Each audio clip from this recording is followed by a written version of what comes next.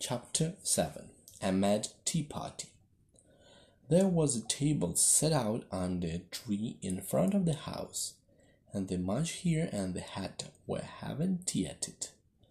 A dormouse was sitting between them, fast asleep, and the other two were using it as a cushion, resting its elbows on it and talking over its head. Very uncomfortable for the dormouse, thought Alice. Only as it's asleep, I suppose it doesn't mind. The table was a large one, but the three were all crowded together at one corner of it. "No room, no room," they cried out when the Alice was coming. "There's plenty of room," said Alice indignantly, and she sat down in a large armchair at one end of the table. "Have some wine," the Munchkin said in an encouraging tone. Alice looked all around the table, but there was nothing on it but tea. "I don't see any wine," she remarked. "There isn't any," said the Munchkin. "Then it wasn't very civil to you to offer it," said Alice angrily. "It wasn't very civil for you to sit down without being invited," said the Munchkin. "I didn't know it was your table," said Alice. "It's laid for a great many more than three." "Your hair wants cutting," said the Hatter. He had been looking at Alice for some time with great curiosity, and this was his first speech. "You should learn not to make personal remarks," Alice said with some severity. "It's very rude."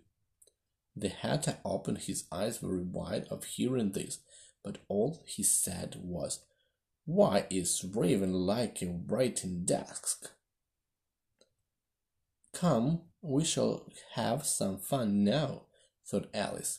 "I'm glad we will begin asking riddles.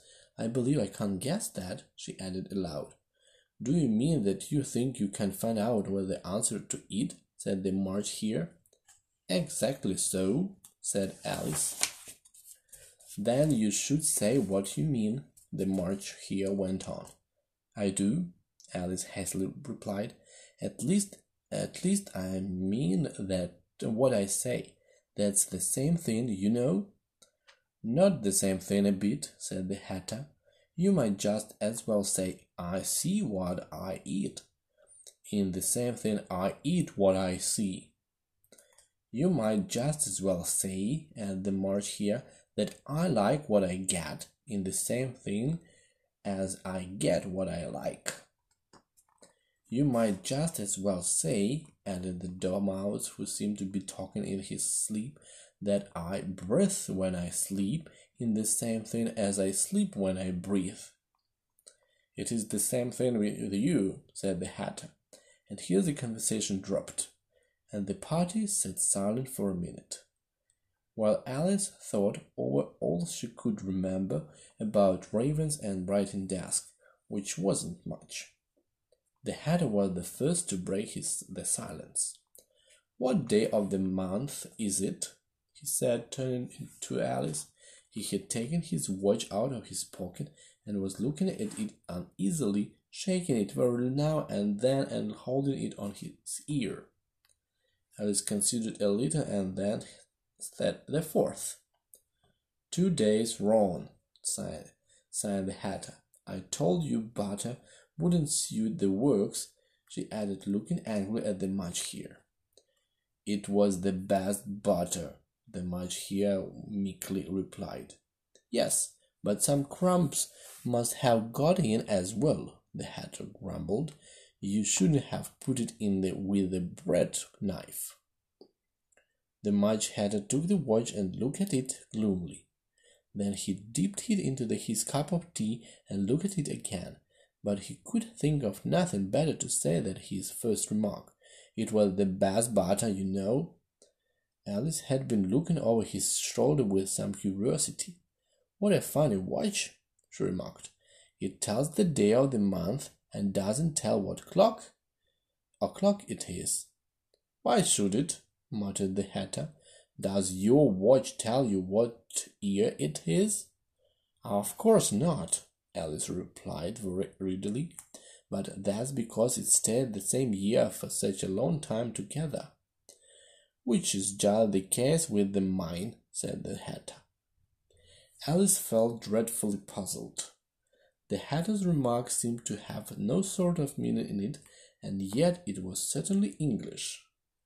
"I don't quite understand you," she said as politely as she could. "The dormouse is asleep again," said the Hatter, and she poured a little hot tea upon its nose. The dormouse mouse shook its head impatiently and said without opening its eyes, of course, just what I was going to remark myself." "Have you guessed the riddle yet?" the Hatter said, turning to Alice again. "No, I give it up," Alice replied. "What's the answer?" "I haven't the slightest idea," said the Hatter. "Nor I," said the March Hare. Alice sighed wearily. "I think you might do something better with this time," she said, "than waste it in asking riddles that have no answers." "If you knew time as well as I do," said the Hatter, "you wouldn't talk about wasting it. It's him." "I don't know what you mean," said Alice.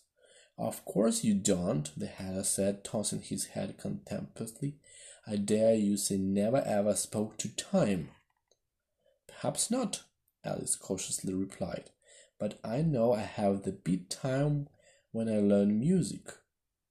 "Ah, that accounts for it," said the Hatter. "He won't stand beating. Now, if you only kept on good terms with him, he'd do almost anything you like with the clock. For instance, suppose it were 9 o'clock in the morning, just time to begin lessons, you'd only have to whisper a hint to time, and round goes the clock in a twinkling. 1:30, time for dinner." "I only wish it was," the March Hare said to itself in a whisper. "That would be grand, certainly," said Alice thoughtfully, "but then I shouldn't be very hungry for it, you know." "Not at first, perhaps," said the Hatter, "but you could keep it to 1:30 as long as you liked." "Is that the way you manage?" Alice asked. The Hatter shook his head mournfully. "Nor I," he replied.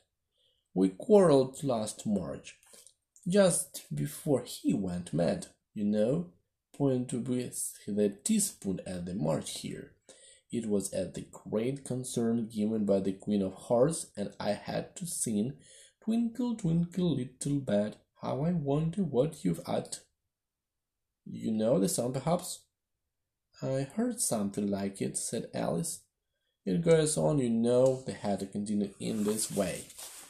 Up above the world you fly, like a tea tray in the sky. Twinkle, twinkle." Here the dormouse shook itself and began singing in its sleep, "Twinkle, twinkle, twinkle, twinkle," and went on so long that they had to pinch it to make it stop.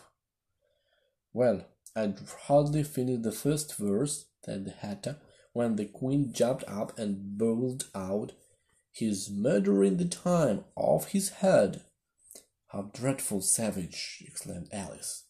"And ever since that," the Hatter went on in a mournful tone, "he won't do a thing I ask. It's always 6 o'clock now." A bright idea came into Alice's head. "Is that the reason so many tea things are put out here?" she asked. "Yes, that's it," said the Hatter with a sigh. "It's always tea time, and we're no time to watch the things between whiles." "Then you keep moving round, I suppose," said Alice. "Exactly so," said the Hatter, "as the things get used up." "But what happens when you come to the beginning again?" Alice ventured to ask. "Suppose we change the subject," said the March Hare, interrupted, yawning. "I'm getting tired of this. I vote the young lady tell us a story." "I'm afraid I don't know one," said Alice, rather alarmed at the proposal. "Then the dormouse shall," they both cried. "Wake up, dormouse!" and they pinched it on both sides at once. The Dormouse slowly opened his eyes. I wasn't asleep, he said in a hoarse, feeble voice. I heard every word you fellow were saying. Tell us a story, said the March Hare. Yes, please do, pleaded Alice. And be quick about it, added the Hatter, or you'll be asleep again before it's done. Once upon a time there were 3 little sisters. The Dormouse began in a great hurry, and their names were Alice, Lacie, and Tilly, and they lived at the bottom as well. What did they live on? Said Alice, who always took a great interest in questions of eating and drinking. They lived in a treacle, said the Dormouse, after thinking a minute or two. They couldn't have done that, you know, Alice gently remarked. They'd have been ill. So they were, said the Dormouse, very ill. Alice tried to fancy to herself what such an extraordinary way of living would be like, but it puzzled her too much, so she went on. But why did they live at the bottom of the well? Take some more tea, the March Hare said to Alice very earnestly. I've had nothing yet, Alice replied in an offended tone, so I can't take more. You mean you can't take less, said the Hatter. It's very easy to take more than nothing. Nobody asked your opinion, said Alice. Who's making personal remarks now? The Hatter asked triumphantly. Alice did not quite know what to say to this, so she helped herself to some tea and bread and butter, and then turned to the Dormouse and repeated her question. Why did they live at the bottom of a well? The Dormouse again took a minute or two to think about it, and then said, It was a treacle well. There's no such thing, Alice was beginning very angrily, but the Hatter and the March Hare went, Shh, shh, and the Dormouse sulkily remarked, If you can't be civil, you'd better finish the story for yourself. No, please go on, Alice said humbly. I won't interrupt you again. I dare say there may be one. One, indeed, said the Dormouse indignantly. However, he consented to go on. And so their 3 little sisters, they were learning to draw, you know. What did they draw? said Alice, quite forgetting her promise. Treacle, said the Mouse without considering at all this time.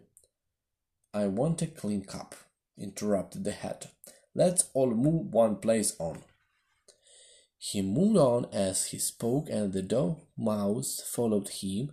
The March Hare moved into the Dormouse's place, and Alice rather unwillingly took the place of the March Hare. The Hatter was only one who got any advantage from the change, and Alice was a good deal worse off than before, as the March Hare had just upset the milk jug into his plate. Alice did not wish to offend the Dormouse again, so she began very cautiously. But I don't understand. Where did they draw a treacle from? You can't draw water out the water well, said the Hatter, so I should think you could draw a treacle out of the treacle well, stupid. But they were in the well, Alice said to the Dormouse, not choosing to notice this last remark. Of course they were, said the Dormouse. Well in. This answer so confused poor Alice that she let the Dormouse go on for some time without interrupting it. They were learning to draw. The mouse went on, yawning and rubbing its eyes, for it was getting very sleepy, and they drew all manner of things, everything that begins with an M. Why with an M? Said Alice. Why not? Said the March Hare. Alice was silent. The Dormouse had closed its eyes by this time and was going off into a doze, but on being pinched by the Hatter, it woke up again with a little shriek, and went on. that begins with an M, such as mouse traps and the moon and memory and muchness. You know, you say things are much of a muchness. Did you ever see such a thing as the drawing of a muchness? Really, now you ask me, said Alice, very much confused. I don't think. Then you shouldn't talk, said the Hatter. This piece of rudeness was more than Alice could bear. She got up in great disgust and walked off. The Dormouse fell asleep instantly, and neither of the other took the least notice of her going, though she looked back once or twice, half hoping that they would call after her. The last time she saw them, they were trying to put a Dormouse into a teapot. At any rate, I'll never go there again, said Alice, as she picked her way through the wood.